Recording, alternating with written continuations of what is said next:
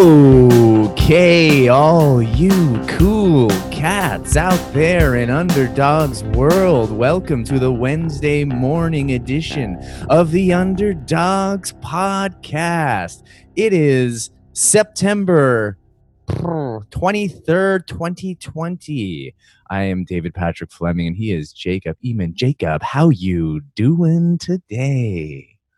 Pretty good. I forgot to mention yesterday, I had a dream that Sixto Sanchez was murdered when I woke up yesterday, and today I didn't have any dreams about any of my fantasy players dying. Well, how was he murdered? So I can't really remember. It could have been me. It could have been something else. I felt like I was involved somehow, or maybe it was just because he's on my fantasy team. And then the whole day, I'm just like thinking, should I not start Sixto today?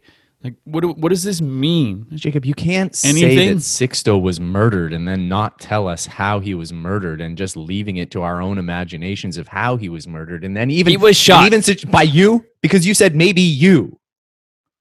I don't think so. What do you don't think so? So you're on trial right now, Jacob, and the lawyer's asking you, did you shoot Sixto Sanchez? And your response is, with a bit of a giggle, I don't think so. Yeah, that's all I can. If I'm swearing on some sort of Bible and saying that I'm telling the truth here, I might have to just say I don't think so. By the way, I feel like if this is the kind of person that I am, if I ever went to court and they're like, okay, now raise your hand and swear on the Bible, I'd be like, okay, but just so you know, I don't believe in God, so this doesn't mean anything to me. But I will tell you the truth. But I mean, that's very complicated, Jacob. That's a very, very, very complicated thing, because all anyone's actually asking in that moment is, are you going to tell the truth? And yes, they are trying to hold your religion up against you, but you don't have that, and I don't have that either. Yes, but all I won't the people even bless want to Brittany know. when she sneezes. Oh my God, Jacob, you're a murderer. You did shoot Sixto Sanchez. You're a fucking murderer. Just bless her when she sneezes. She gets upset about it, but she's come to understand it's something that I'm just not willing to do. After 4 long years in this relationship, I just know that when I sneeze, I won't be blessed, and that the demons that I've just released into the air will be able to run free. Yeah. Well, Jacob, yesterday was pretty fucking embarrassing because we were on this podcast and we were feeling the juice of hope. We drank it. We were all cranked up on it. I said things like, the tides are turning. I said that more than once. I said things like, New York, the Kings of New York are back. Whoops. And Jacob, I'm going to give you the floor right now, actually, because I believe that you owe me, and I believe that you owe all the listeners an apology, because you got us all cranked up on this idea that we were going to beat Gerrit Cole. And I was walking around yesterday. My shoulders were a bit wider. My voice was deeper. I was more relaxed. I was feeling confident. I had a little pep in my step. And it's because of what you said. And so I'm going to give you an opportunity to apologize. Okay. Well, listen, everybody.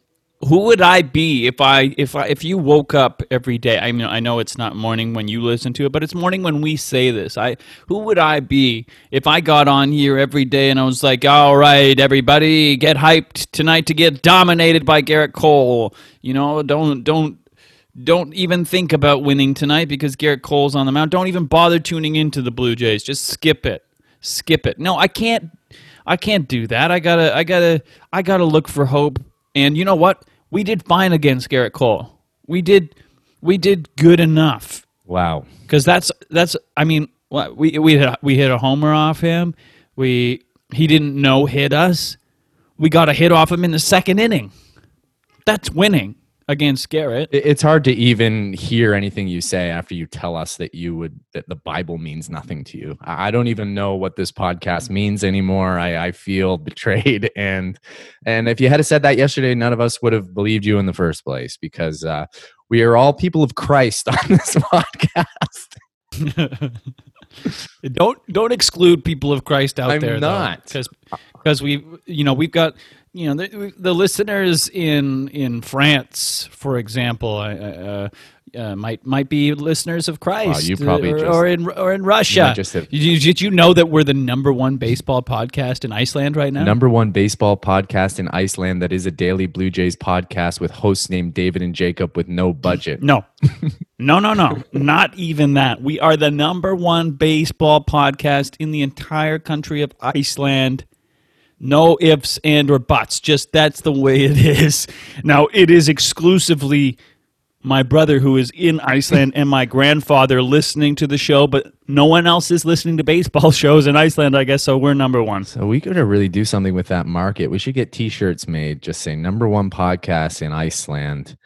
And we need to go with this. We need to move this. We need to start excluding anybody who's a listener who doesn't live in Iceland to make it seem like this is a proprietary podcast for Icelandic people. Okay, Jacob, let's stop fucking this dog because it doesn't like it and we need to move on. I want to know what watching that game was like for you last night. Why didn't Are you sure?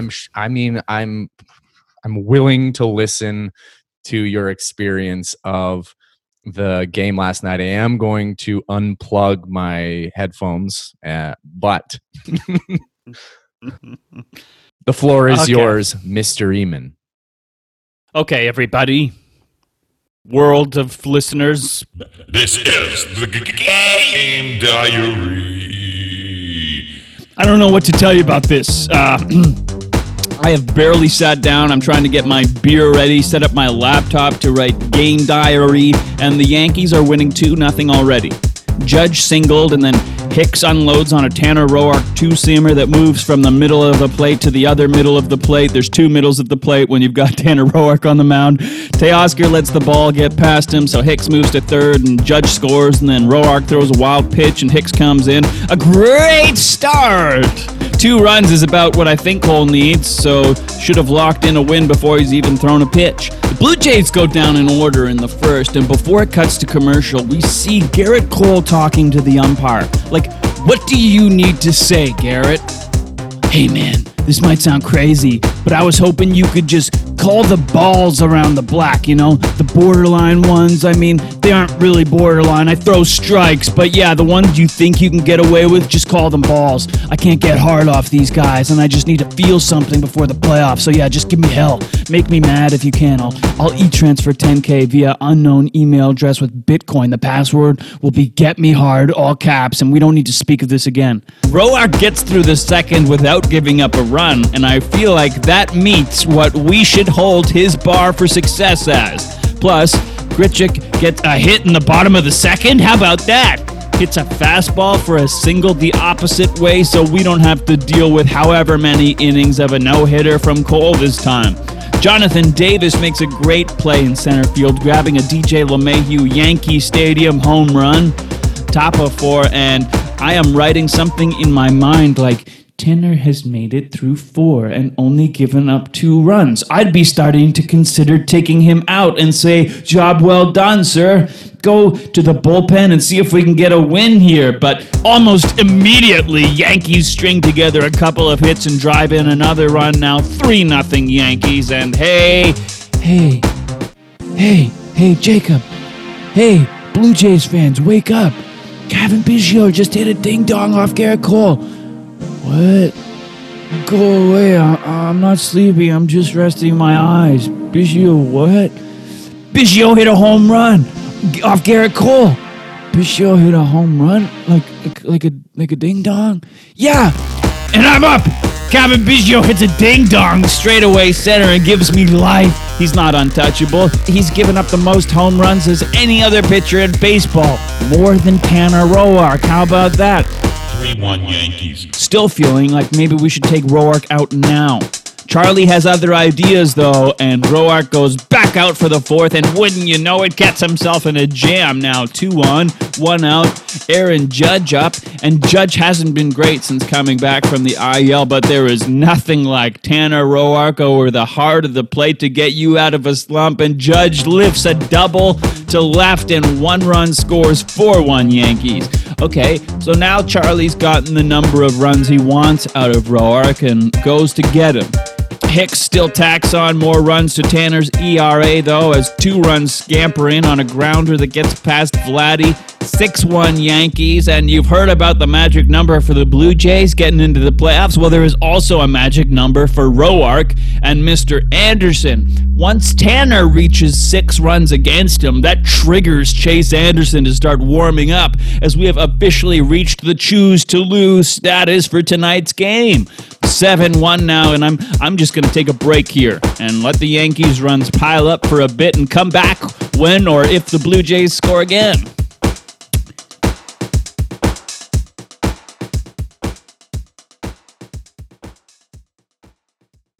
Wow. I mean, Jacob, that does not sound like the diary of a team whose magic number is 2.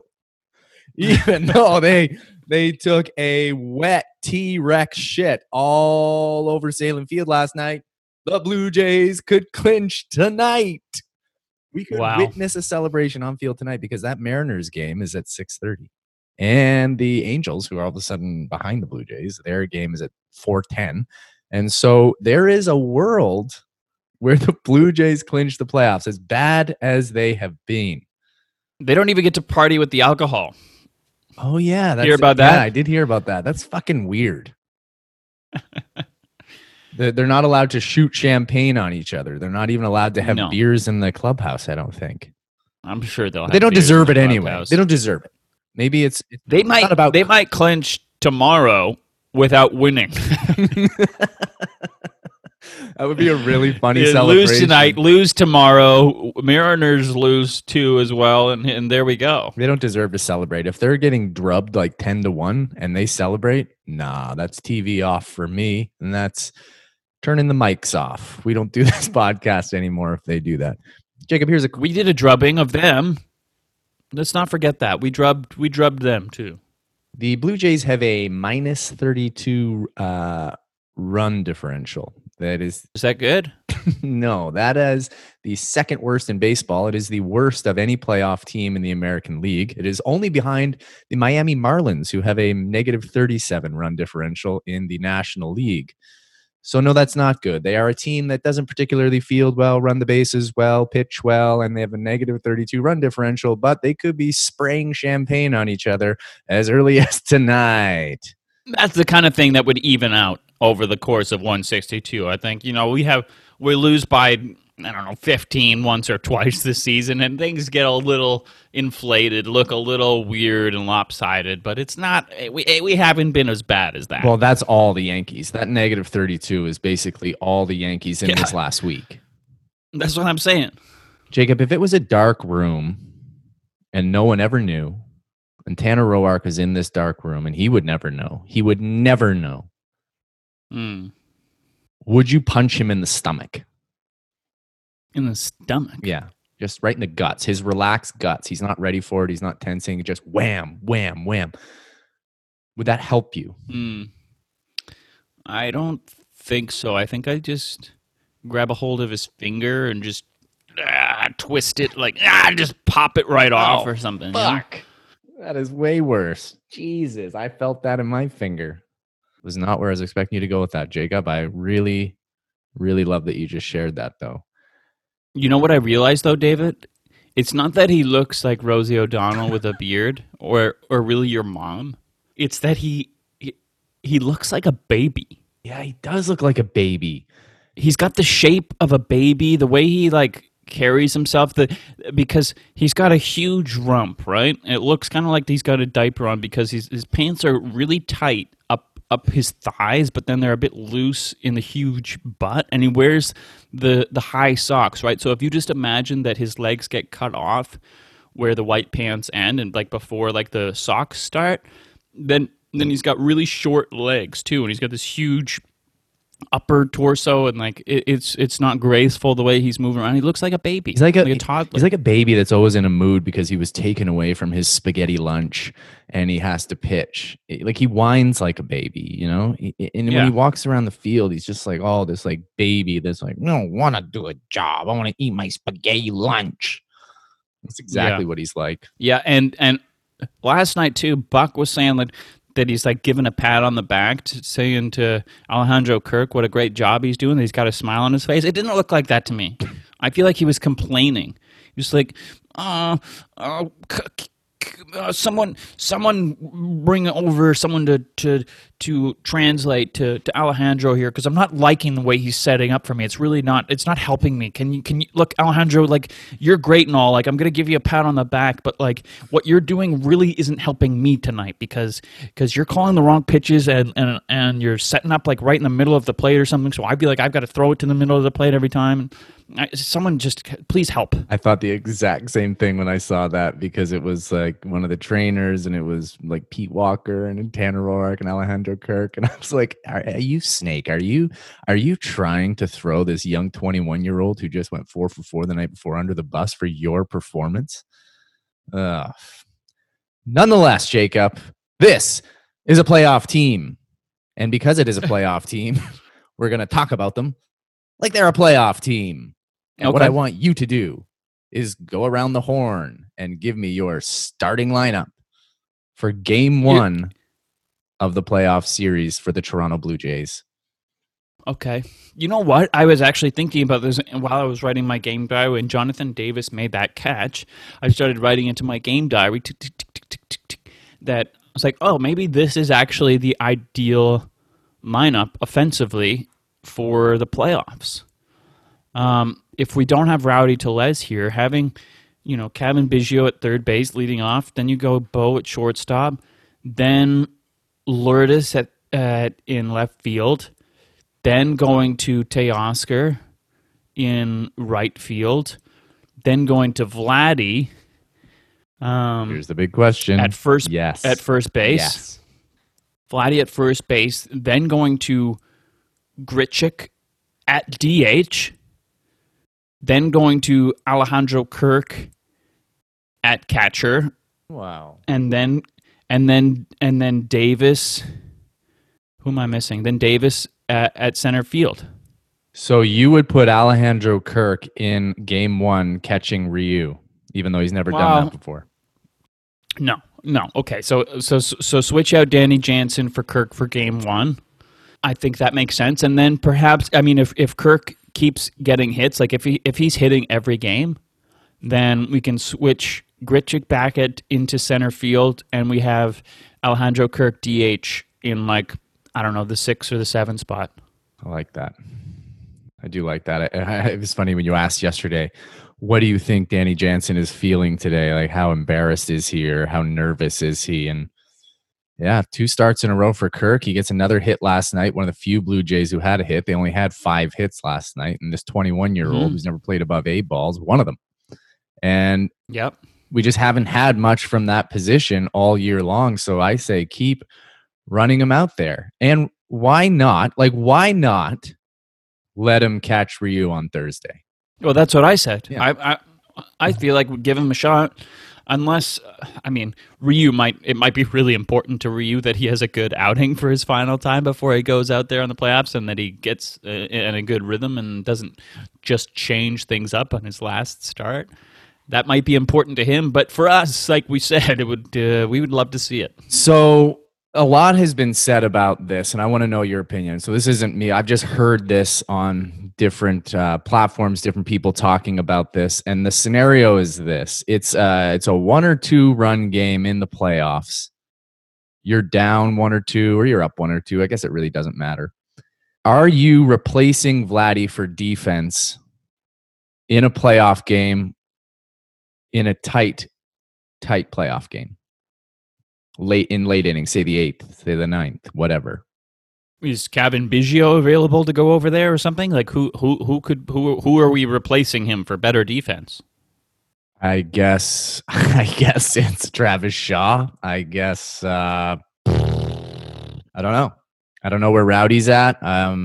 I guess Cavan could switch over there, and then you could put somebody else in at third. Like you could put Espinal at third. You could put Panic at third. Yeah, put Panic at third. Move Biggio to first. Put Biggio in first base. He hasn't played there in fucking forever in a really tight playoff game, and see how that works. Or you leave Vladdy in. I'm leaving Vladdy in. If he's starting the game, I'm not taking him out. There's no circumstance under which I'm taking Vladimir Guerrero out late in a game under any circumstances. If I'm winning, it's we're going to give up some runs and it's going to get close again. I want his bat in the lineup, especially in the playoffs. I don't care if he hasn't been hitting for a week before that. The Vladimir Guerrero that I know exists inside there will get a hit in the playoffs. I fully agree. Keep him in there. If his position comes up again, like if something happens and the game gets tied and the lineup turns over, then you start to find yourself in like the 13th inning and like the lineup's been around twice and you're missing 2 of his at-bats. No. Keep him in there. Inexcusable. Absolutely inexcusable. I won't hear it. He's our guy. We're going to live or die with him. And I know yesterday I said, yeah, whatever. I'm fully on board. We live or die with Vladdy at first base. Give him the experience. And if he becomes the Toronto Bill Buckner in a playoff moment, so be it. Let's see how he reacts to that and comes back next year and what that does for him and his motivation. I still think he's a better athlete than Travis Shaw. I think he's a better athlete than Rowdy Tellez. Yeah, I think Rowdy Tellez has got more fundamentals of first base behind him, and so I believe that Rowdy's going to probably make a couple plays that Vladdy might not, but I don't think that it's ever going to be a lack of effort for Vladdy. If anything, it's too much effort, and what's been ingrained in him is under all circumstances. There's no circumstance where you let that ball get past you as a third baseman. You're the first line of defense. If you can get it, you get it, right? And so when he's standing at the first and he sees a ball, it's like I can probably get that. I'm gonna make the dive. I gotta get it. That's just ingrained years into him. Absolutely. So, it's hard to really get mad at a guy for trying to get the ball, to try to get an out, to try to get your team the win after he's been trying to do that for his entire existence as a baseball player in his life. And I can live with a positioning error easier than I could live with, he just can't catch a ground ball, or he just keeps duffing it off his glove, or whatever. I think those things are over time will not happen. And yes, it's a tough growing pain. It's frustrating when something keeps happening and the adjustment isn't being made, but I just believe that he will not continue to keep making that mistake over and over again. An adjustment will be made, and he'll be fine. He'll be fine. He's fine. He might not be amazing. Yeah. He's fine. I think he will be amazing eventually. Goddamn right. There's a great moment in the broadcast last night where I can't remember if it was Buck or if it was Dan, where they're like, "We've talked a lot about how young Alejandro Kirk is, and we forget that he's 4 months older than Vladimir Guerrero Jr."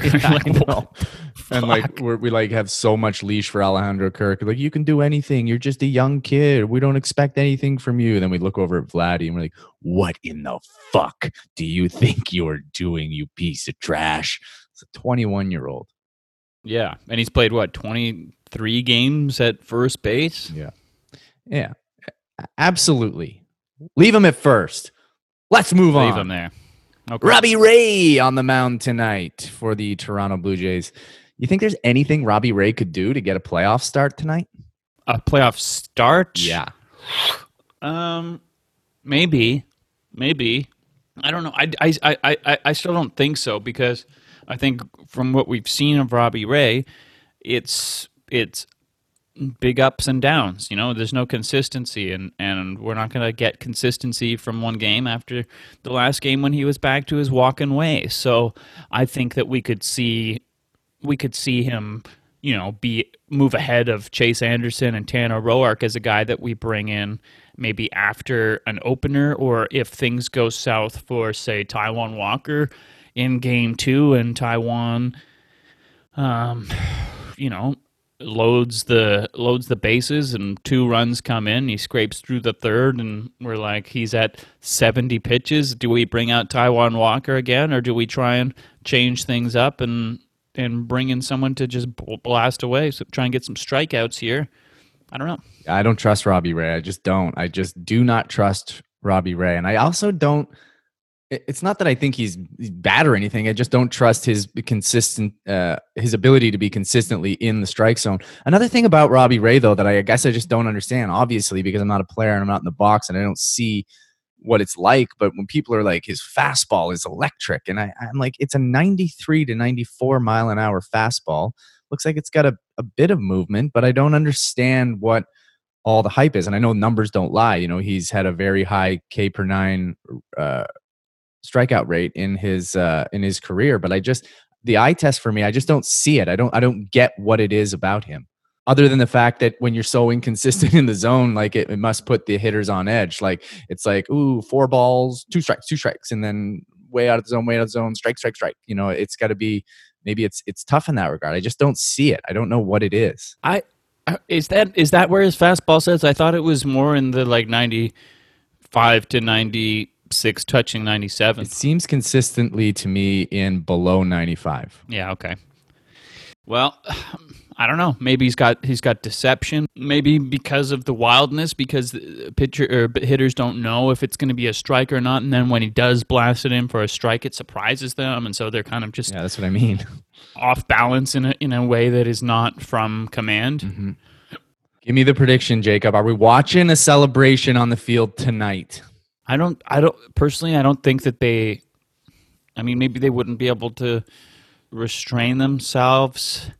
I don't really think we'll see a celebration on the field, even if they do get confirmation that they're going to the playoffs tonight. Well, they'll have to do something. They'll at least, like shake hands, like high fives, like here we go. Well, that would be just like the normal, like we've won a game, no? I guess what I'm asking is, are they going to win tonight? Are we going to see them clinch tonight?